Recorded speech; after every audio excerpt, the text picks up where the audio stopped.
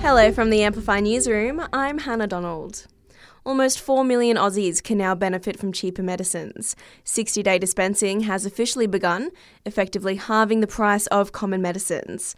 Health Minister Mark Butler says the policy covers around 100 drugs. For a range of ongoing health conditions like high blood pressure, high cholesterol, osteoporosis, heart disease and more. Effectively, this is 2 scripts for the price of 1. It means less visits to the doctor and to the pharmacy.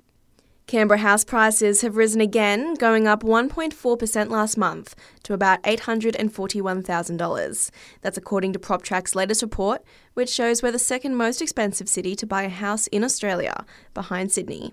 That brings home prices in Canberra down 2.11% from levels seen at the same time last year. Senior economist Eleanor Cray there. A boost for Canberra's emergency response, with a record 92 volunteers graduating from the ACT SES Recruit Training Program. They've wrapped up their 200 hours of training, learning how to respond to storms and floods, as well as other emergencies and search operations. They joined a team of more than 360 volunteers, based at 7 units across the ACT. Aussie workers are being encouraged to ditch the car this morning. It's National Walk to Work Day, raising awareness and support for Diabetes Australia.